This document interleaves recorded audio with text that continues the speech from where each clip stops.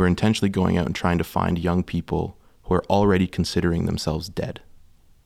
And we're picking them up and we're trying to carry them to the foot of the cross so that Jesus can show them that the life they've been given, or the life that they maybe regretfully have been given, is incredibly worth living. And I see ourselves as the people who are just picking up these young babies off the street and getting them to a place of new life. This episode was recorded prior to the COVID-19 pandemic. Some aspects discussed may not be relevant in our current context, but we hope this can still spur discussion and provide content in this difficult time. As always, you can visit ptc.sh/talk-to-someone to find support from any of our online mentors.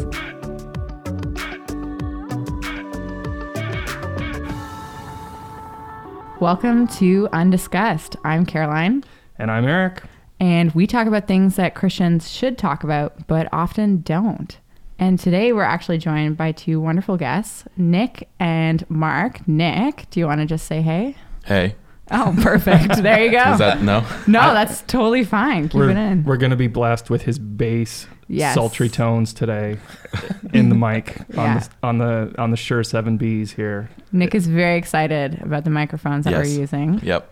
And we're also joined by Mark here as well, too. Hi. How are you doing, Mark? Not too bad. Yourself? Great. Yeah, and we learned earlier in studio that Mark had a nice bowl of oatmeal this morning, so he's up and ready to go for sure. Yep. Because we've got a doozy of a topic today. We are talking about suicide. Mm-hmm. And these guys are from a suicide prevention project called #Hope. Before we get into #Hope, like, who are they? Like, who is Nick and Mark? Beyond the base and the oatmeal. Wow. New nicknames. Go ahead, Nick. My name is Nick. This is the voice you're hearing is the voice of mine. Who is Nick? Who am I? I don't know. I've been traveling around for the last 5 years trying to help people who want to die and try to show them that, like, life is incredibly worth living. I don't know. I want to be an artist, I think, but I don't know if I am. That's a crisis in myself. I think that's a self-descriptive role. You can Yeah. claim it. Yeah, that anytime you express, you are an artiste, I think, maybe. My voice is kind of bassy. That's something about me I've learned today in these headphones. And yeah, I guess together we're sort of pursuing a world without suicide. And that's kind of what brought us here. So, Yeah. Mark, who are you? My name is Mark. I'm a youth worker with Youth for Christ or Youth Unlimited. And I've also been talking about suicide for about the last 5 years, sharing my own story, often in a youth context, and doing some training, teaching people how to walk through a conversation about suicide with a student or with someone that they know. And it's just been really in the last kind of year that we've partnered up on the #Hope project and taking it to kind of the next level. How'd you guys meet? We College. Yeah, college. And then we Yep. lived in dorm together a little bit. And then you lived in the basement of our house That's off right. campus for a couple of months. Yep, I In did the that. Harry Potter room underneath the stairs. Did Oh that. my gosh. That's not a joke. That actually happened. But then it was inherited by a good friend of mine named Alistair, shout out. And he lived. And then another guy named Chris. Yeah, a bunch of people lived under the stairs of that house. Yep. That's crazy. It's a legacy. Yeah, wow. They had like little lights and shelves built. Like it Yep. really was like a home. Yep. They had a mailing address. Did you get charged more for the prestige of the Harry Potter Man, I hole? wonder if you paid the same. I may It have wouldn't gotten surprise me. Yeah. Just the same amount. Yeah. Just whatever it was. That's a $600 space down there. Yeah. Oh gosh, that's really depressing in Ontario. I think we just started a new novel series about the saga of the people under the stairs. Under the stairs, yeah. Because that's totally original. Well, as long as they're not wizards, It's true. it's fine. Or of angry uncles.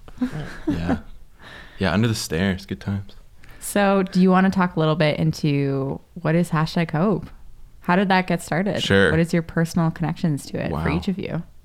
What is origin story? Let's Give do us the that. origin story. Crazy. Have you heard of Twitter?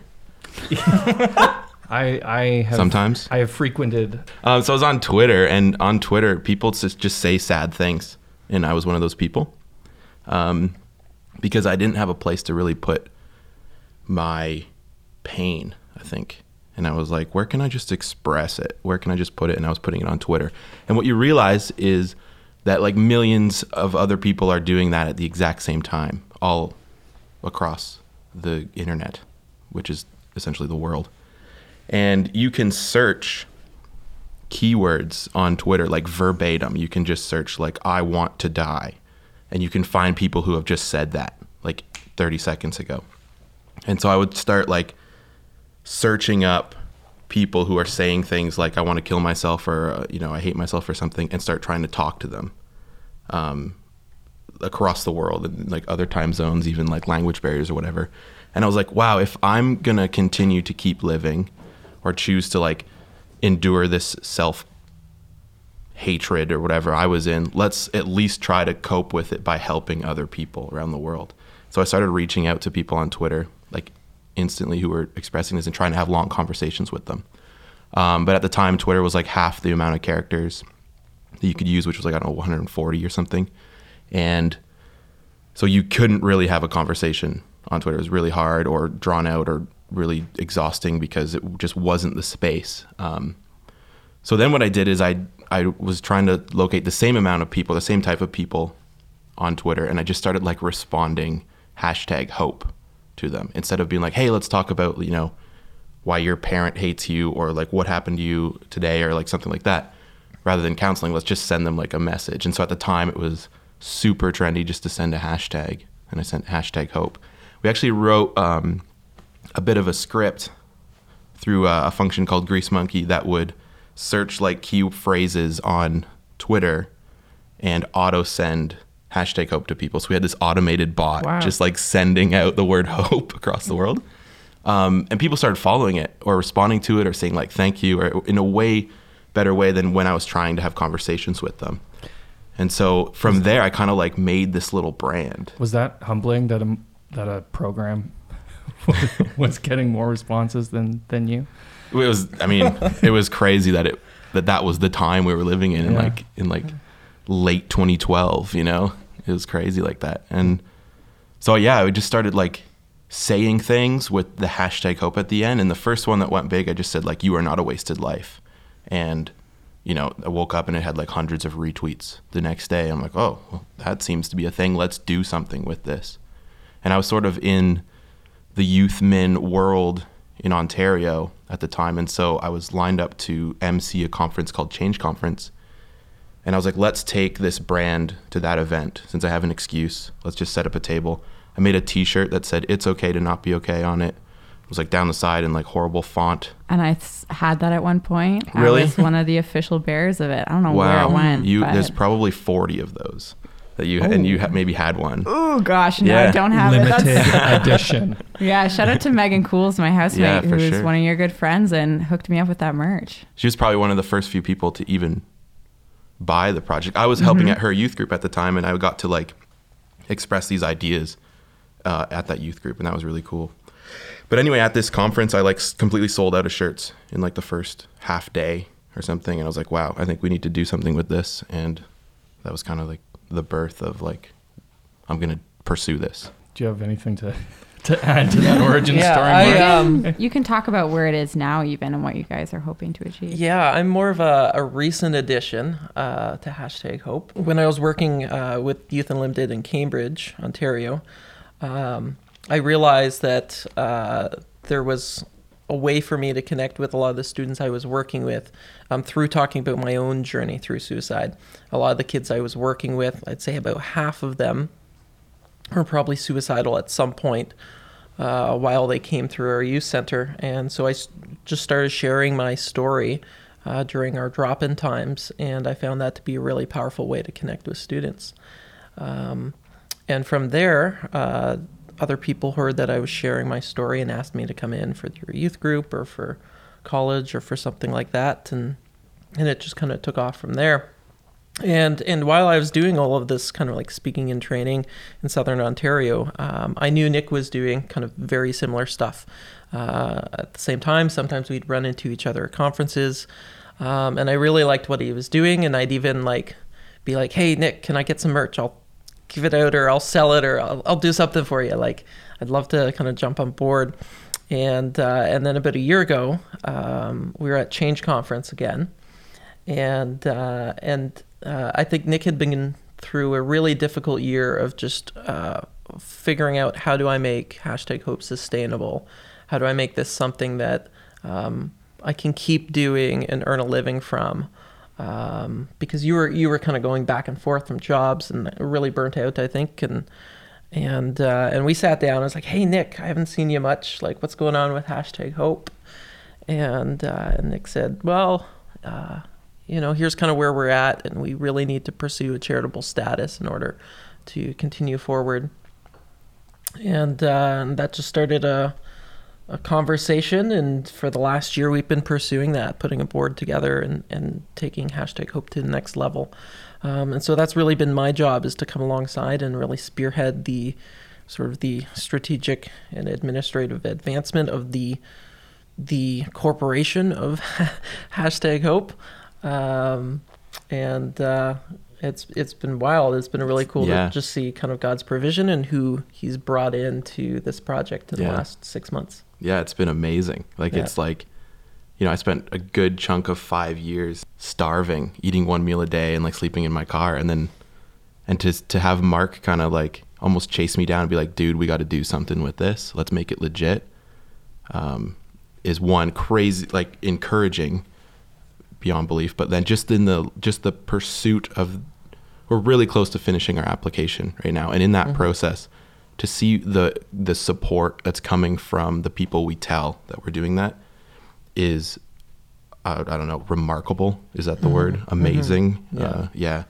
So right now we're pursuing charitable status, and Mark is the first official second member of the Suicide Prevention Project known as #Hope. Yeah. So for those who might not know, what does #Hope do on a daily basis? Is it still, or on a regular basis? Is it still like the Twitter bot? I know you've done some speaking still, just to kind of give some insight for some of our listeners who might not have any exposure to you guys before. Mm-hmm. Yeah, think of it like a hub of like radiating, compelling, hopeful ideas that are trying to like infiltrate the darkness that's in your chest, that's in your mind. Like we're basically strategically creating content that is hopefully making you think about yourself a little differently. And I think a lot of people think or like try to do that as well. But we really are trying to go into these really niche, dark spaces where there's really extreme and real sadness, and approach it with comprehension and organized thought that can take you to a place of hopeful space in yourself. So not just saying like, just smile more, or like, not just getting rid of that shallowness and taking depth to the depth or whatever, something like that. And so, I've just been traveling, speaking, and just walking through these open doors of subculture opportunities to speak in like very darkened fringe cultures, niche cultures, do a lot of speaking in bars. And Mark has been speaking in schools and training everyone in suicide prevention over the past, 4 years? Yeah, doing that. 4 years. Yeah. And so, I mean, together we're looking to do a whole new thing of what we have been doing, but think of it kind of like a brand with this like radiative nature to it that will go everywhere. It's like, oh, we have an opportunity to come here, we'll do that. We'll go in, anyways, I'm not going to get into examples, but. Yeah, so like to boil it down, it's suicide prevention in the name of Jesus. And sometimes we get to talk about Jesus, sometimes we don't, right? So like primarily through the arts, through speaking, through training, and through social media outreach. Wow, Nick's response is truly an artist. I think you can call yourself an artist now. We've been writing mission statements, yeah. It's like you guys are trying to apply for an application or something. But I also see why it was that when Mark came along, it started to take some organizational shape. Oh, for sure. Yeah. It was very punk rock before. Yeah. And now it's like... still punk rock. And now it's like... Just a bit more organized. It'll be corporate punk rock. Yeah. That's great. That's great, guys. Yeah, it's... Mark brings a lot of things to my world that I don't have. And maybe I do that to him as well. It's funny because I used to think of myself as being fairly artistic. And You especially working with you over the last 6 months, I'm like, I'm not as artistic as I thought I was. Oh no. What? No, you are. You definitely are. I think your brain just allows you to do paperwork, and mine doesn't. My brain's like, don't. We're gonna burn this. I'm growing in that area. Before we move on, I'm gonna give you all gifts because we were just talking about a brand. So I have stickers for everybody. Aw. And everyone listening too. So That's if you right. listen to this episode, You are getting a gift. you're getting stickers. you need to There hit you go. Nick up for one of these stickers. So it's great to hear about what you've been doing with #Hope, but I'd like to maybe dive in a bit more to the topic of suicide, and maybe you could help our listeners who don't have a lot of experience with that and are not walking through that with someone to just maybe give us a perspective of the reality that many youth are facing. Well, not just youth, but Anyone really. anyone really in this space right now. Yeah. The hardest thing about understanding suicide is that it's really hard to understand it unless you've been there. Wow, that was beautiful. I just want to get that up on Mark, a you're poster. an artist. You are an artist, Mark. Yeah, it can be difficult to understand because a lot of the times from the outside looking in, as with any situation, difficult situation with another person, we tend to look at it from our own perspective and our own needs. So I think often, a lot of times, we look at someone who is feeling suicidal, and either we're angry or we're frustrated or we feel they're being selfish, or they're, why doesn't this person just get it? And the difficult thing for the person that's in that is that all that they feel and all that they're experiencing in that moment is their darkness or their pain. That sort of become their reality. It's very difficult for them to see beyond that and to see past that. And so that's often one of the hardest things with helping someone walk through a journey of suicide is that they're in this really deep and dark place. They're kind of on the shore of death. And I'm stealing an analogy from my friend Jim Anderson here, but people are trying to get to the shore of life, and it's not a quick journey. That's a long journey from one shore to the other of the ocean. And so that's often why suicide can be hard to understand, is because from our perspective, we kind of see the hope that person has. But for that person that's in the midst of that darkness, that's kind of all that they see at that moment. And I think it's also important to note that so many people experience it differently. I know even through this conversation, as someone who my whole life I've dealt with, suicidal thoughts and ideation on and off, that laughter and joking about it is one of my biggest coping methods, which some people might be like, that is totally inappropriate, that's unacceptable. But the reality is people experience it totally differently as well too, which is really interesting to see the ways that you guys have kind of touched on that through Instagram, through your kind of social media as well too.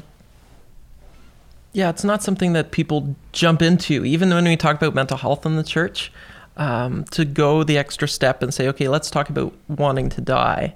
That's often really uncomfortable for us to do. Even for me, as someone who does this on a regular basis, when I'm dealing with this with someone that I care about or love, it becomes extraordinarily difficult to do because you don't want to kind of acknowledge that might be a reality. Yeah, there's I don't know what the question that we're circulating right now is, but I think what I kind of want to say is the approach to suicide is, in a helper's perspective or side of the relationship, is a denial of self. And you can't put your feelings into someone else's world when they're saying I'm thinking about dying. You have to tell yourself, it doesn't matter what you feel or how uncomfortable you feel. You can't force them into a corner of what they should feel. And you have to validate what's going on in the situation and in their situation. And for me, once I kind of tapped into that, formula or approach, I was able to actually, people would let their guard down and let me in to their life. And that would probably be the most effective breakthrough I had in my approach to it. Let's not throw alarms. Let's not pull fire alarms when someone's like, I want to die. let's say I'll meet you there. Let's start there and I'll meet you there. And let's like just look around while we're there. You know, there's a phrase like standing up on rock bottom. If you've made it all the way to the bottom, at least there's solid ground, and let's stand there and look around, right? And let's try to understand the room that we're in or the scene or whatever and go, hey, how did we get here? Like, how did we get here? What's going on? Oh, this and that or whatever. And then we start to go, oh, I wasn't just forced here, or not abandoned here, and other people are here too. Whatever that analogy means, but... I think it's really interesting actually in regard to that, because I think of some of the training I've done of QPR suicide prevention and how, you know, the first one isn't projection or alarms. It's actually just question, persuade, and refer, and how... Nice. I know. It's like I did training for my job for this. I know. It was a whole year of my life. But yeah, and how the actual first step is just question of understanding how did they get there, what is going through their minds, the symptoms, everything that goes through it. I think one of the things that you touched on, Caroline, that also makes it difficult is that it's not a one and done thing. You even mentioned like, this is something you've struggled with for quite a while in your life, and the longevity of the suicidal ideation and thoughts and the darkness makes it a little bit of a different issue than many others, and that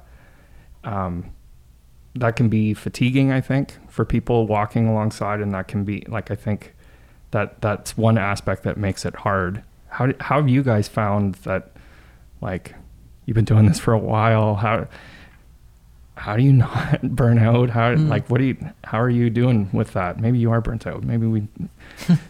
It's a safe place to express that if you are. Yeah, there's definitely seasons of like just there's a lot going on, and if you're dealing with a couple of friends, like I find for me when it's youth that I'm working with, there's a bit more, at least for me, an emotional distance between that and a friend. I think part of it too is like having the training and having done a lot of suicide interventions, I've seen that it works. And so I don't feel as scared in those moments that, you know, everything's going, like that everything could go wrong very quickly, which it still could. But I think part of it for me has been sort of a releasing of responsibility, especially as someone who's been a youth worker and a youth minister, is that I've often felt like these students are my responsibility. And I had to come to a place where I realized that I couldn't make that decision for someone else to continue to want to live. That the best thing that I could do is come alongside them and grieve with them, and that I needed to put some boundaries on that as to like my availability, which sounds selfish to say, but I think sometimes we end up in this place where it feels good to be wanted and needed. And so instead of doing what's best for this person who's in need by helping them expand their community of people who know what's going on and are checking in on them, sometimes the temptation is for me to be everything to that person. And then I'm carrying the full weight of their emotional burden plus my own emotional burden. And that's when I found out that I've burnt out. And so sometimes I try to put some boundaries on things. I try to expand community, but also I have people that I go to and like, hey, I just had this conversation with a kid and here's what happened. And I'm just kind of wrecked by that right now. And to be able to have that space with a few of my friends that I trust where I can grieve the grief of the student in that trusted relationship. Wow, that is a good word right there. I recently have been like really exploring lamenting, and so I think that's just such good advice to have as those healthy boundaries. We are so bad at that in the Western Church. Awful. Like 2/3 of the Psalms are laments. Preach. And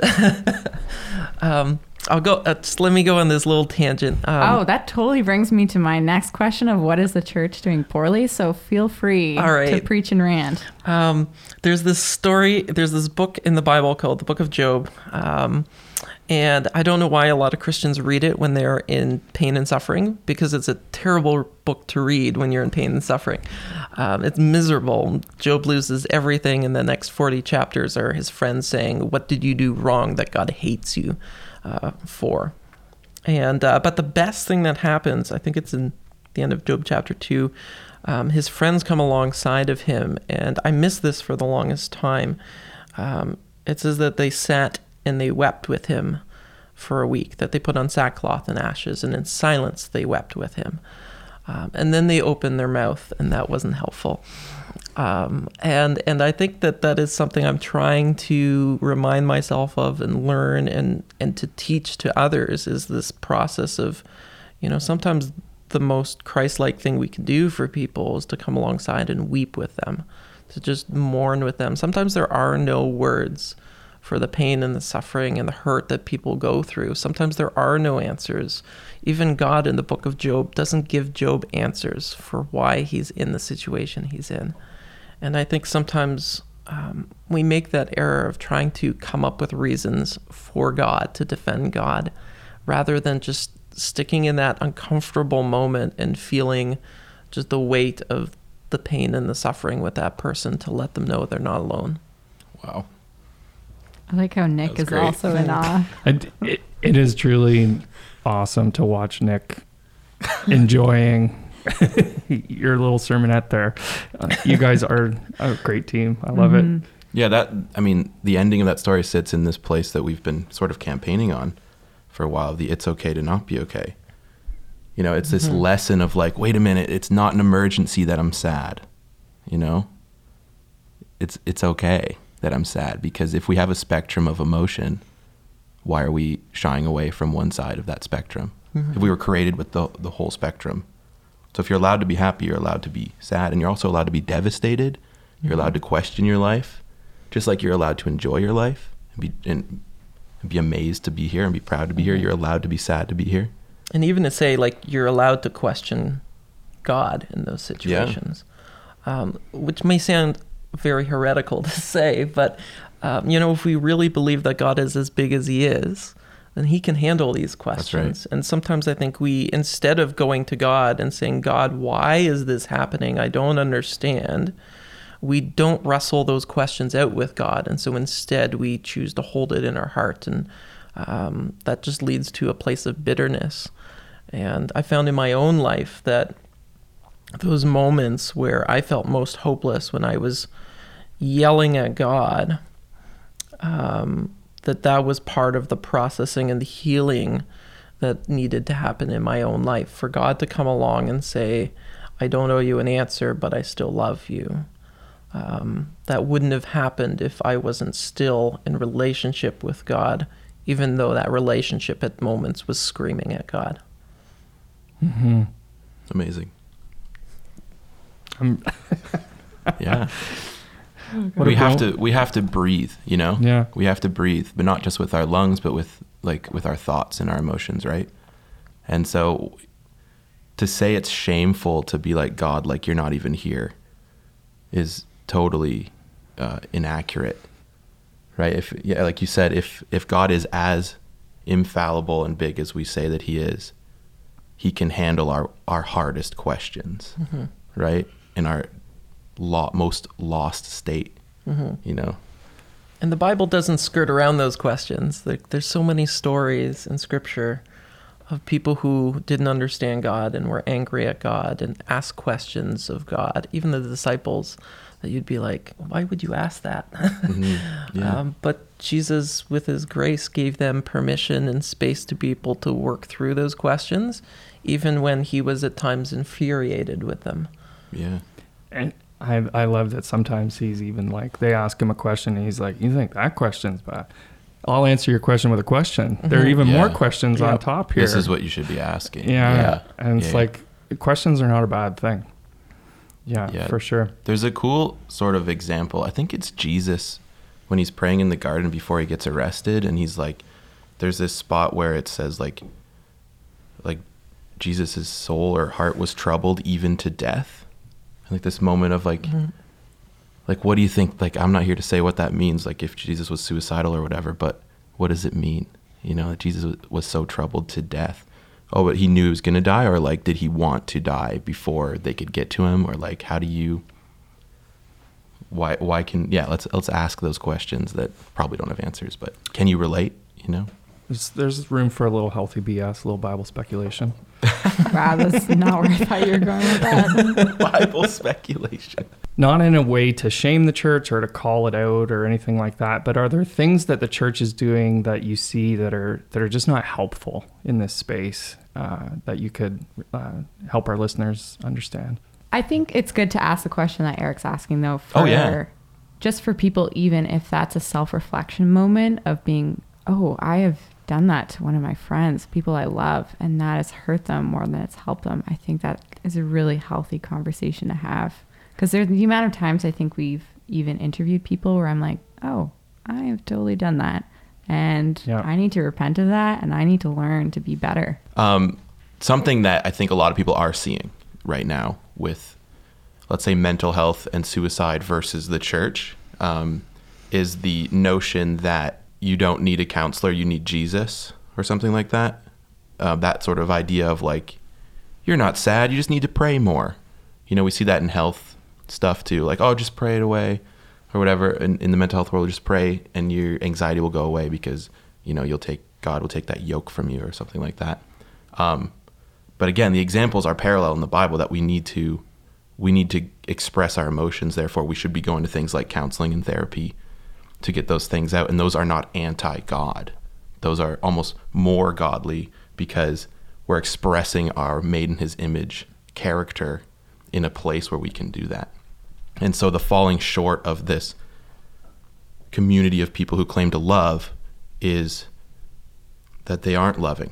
They're just drawing their conclusion as what you should be and saying that's all you need, and don't take that medication, don't go to counseling, just come to church on Sunday. But then they aren't there for you. There's a bit of a drop. And I don't know, I'm not naming names, but I think we've been seeing that, and there is a slow change in this comprehension of mental health in the last 5 years. That's my first topic of idea on that one. What do you think, Mark? Yeah, just to expand on that, when I go and do suicide intervention training, the one that I usually dread the most, this is the one that I'm trying to promote the most, is doing suicide intervention training with churches or with Christians. The reason why that's often the most difficult is because you have a wide range of perspectives in one room, where you have one person who believes that, everything is by demonic influence. And so, you need to pray the blood. Then you have another person that believes that, it's all based on like bad theology and that you need to read more scripture. And then you have another person that thinks it's entirely biological and you need to take medication. And you have all of these people in the same room, and they all have a piece of the puzzle in the same way that you can go blind by various different means, whether it's by you did something stupid or someone did something to you or you were exposed to something over a long period of time. Same thing happens with our mental health. And I think the temptation is for us, especially in the church, to say it's this one thing. Like, I figured this out, especially if that's your own experience. This is what worked for me, therefore this is what it must be for you. And instead to kind of take a step back and say, okay, let's look at this holistically. Let's work together with the people that God has gifted, even if they don't know who he is, to pursue full health. And part of that is talking about spiritual health and spiritual influences on mental health. And so to take a step back and say, how can we work together with the health community for the best for this person? In the same way that we do that if someone has cancer, that, we pray, maybe we anoint them with oil, have a service, but we also encourage them to go to their doctor and chemotherapy or whatever else, is to look at mental health and suicide as a holistic approach. So I guess on the flip side of that, what do you guys believe, the greater lower C church is doing that's actually well and is actually helpful to this conversation and providing empathy? One thing I've seen a lot of recently is an openness and recognizing that this is a problem. The church has got that We've realized this is a problem, that it's 1 in 20 adults, 1 in 10 teenagers, 1 in 2 LGBT youth are suicidal. So we're getting it. We're starting to understand that this is a big problem. And that really encourages me. And so, like we're seeing when we're speaking at conferences, we're not the only mental health people there. There's other people that are doing lots of other great work. And so I think if we continue to recognize it, but the other thing that I really appreciate is that I'm starting to see stories. The Bible's filled with stories. Jesus told stories. And I think that's been one thing that's been really helpful, is to hear people's stories of, this is what I went through, and it was really hard, but God is getting me through it. Those stories, even on the hard issues like feeling suicidal and wanting to die, are so important for us to hear, so that we recognize this is something that I can talk about in my faith community, that it's not just the person on the I Am Second video, but it's this person that's in my church. It's this person on the pastoral staff. That it's okay to not be okay. It's okay to be someone who struggles with hope, even though we have the source of hope. Yeah, that's one thing that I've found encouraging about the church that I go to. We had a person in our church go through suicidal, even an attempt of suicide, and there was a wake-up call for us. And at our men's retreat, we talked openly about mental health challenges, and we went around campfire. Our church is small enough that we have a campfire, and not in the church, at our retreat. Nice. Yeah. Good clarification. Yeah. And Was there an acoustic guitar? it was there, but not played. Oh, wow. Must not have been Unacceptable. as many young adult singles or something. Sorry. It's okay. It's okay. That's totally fine. Yeah, but just opening with a question where we talked about, suicidal thoughts, and it's like, never in my life had I been to a church event where like we were able to talk about that openly and hear from different people about where they're at, and pray with each other and talk about it. It's like that openness, that's something brand new for me. And so I really see that and appreciate that, Mark. I think the confidence is coming. Like, it's showing itself. And at the beginning, let's say the beginning of this wave was like 2010 in the church needing to accept suicide or even just depression. And the change is starting to happen, and we're seeing it in the small group of community, because they're forcing it to happen, because it's like something major happened. Now we can't not respond. But I think there are places doing it better than others. And if these words mean anything, you have permission to go pursue those places. If you are someone who is if you're going to church and you really are asking God to be relevant in your sadness, and you feel like there's a restriction in the place that you're attending, in that community that you're going to, you have permission to go elsewhere and to seek that out in other community. So other churches, other small groups or something like that. And I floated around for like 3 years trying to find a church that I could resonate with in just like spiritually.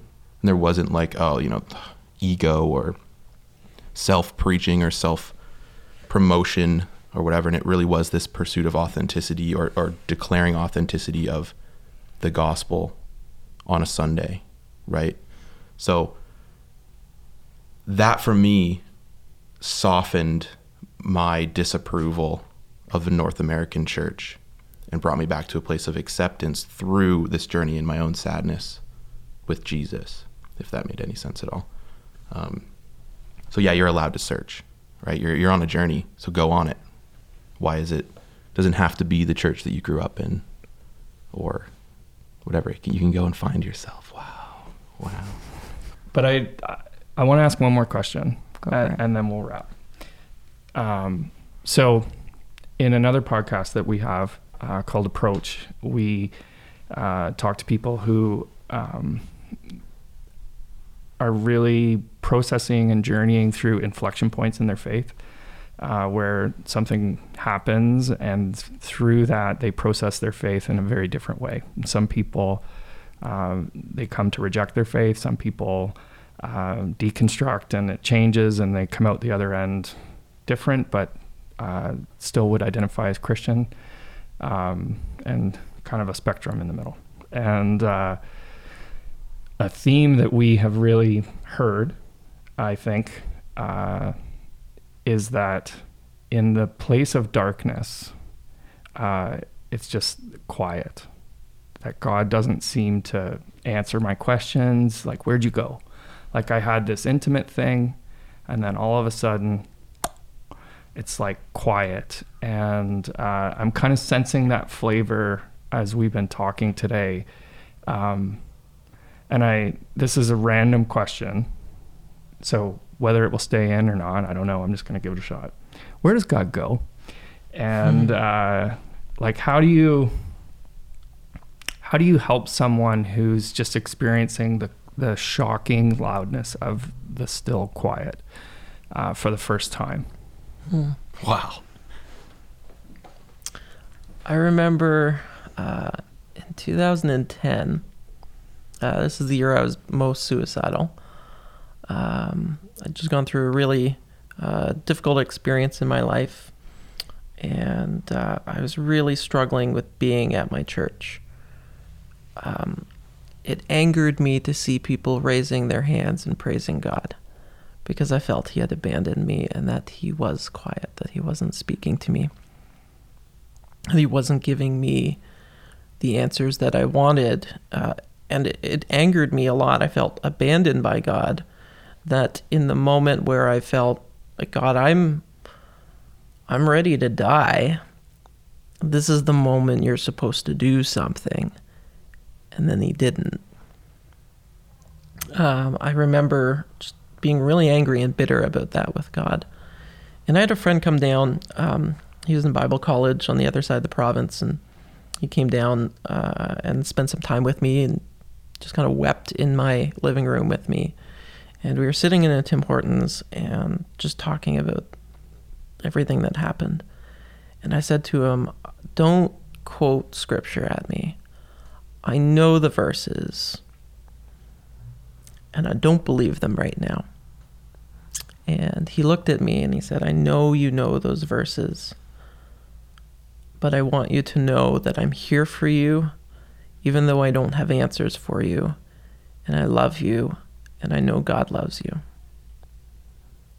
And it took me another 8 months to realize the truth of that statement.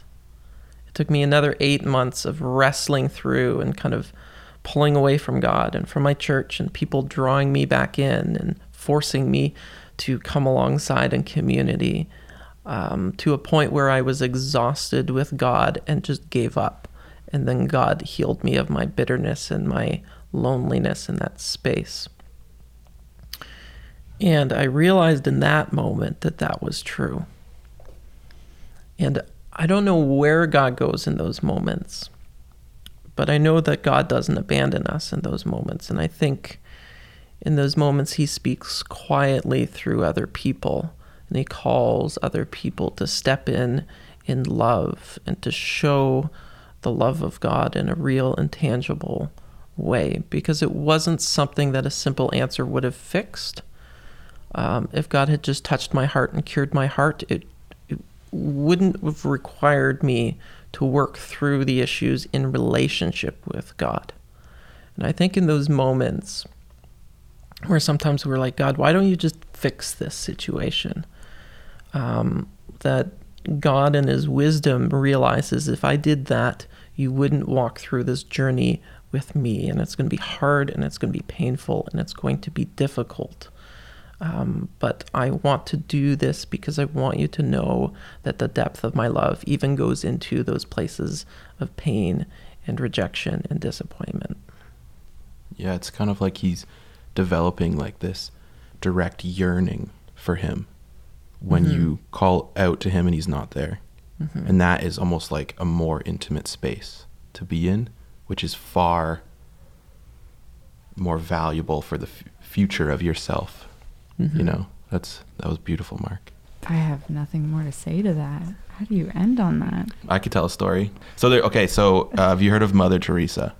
No, never. You haven't, okay. Of Calcutta. Mother course. Teresa, the mother, yes. So what was it called? She ran the orphanage of the desolate and dying, something like that. It was called. I Anyway, believe that's pretty close. super close, probably. And what she would do is, she started just going out on the streets of Calcutta and finding young babies who had been abandoned by people who didn't want them, and she would bring them up. She would grab them, pick them up, and take them to the orphanage where they had a bed, but the bed was just like a blanket on the floor, and there were 60, 70, 100 other young people there who were in need. And they were in a space where, no one was loving them. They didn't know it because they were babies, and Mother Teresa was intentionally loving them.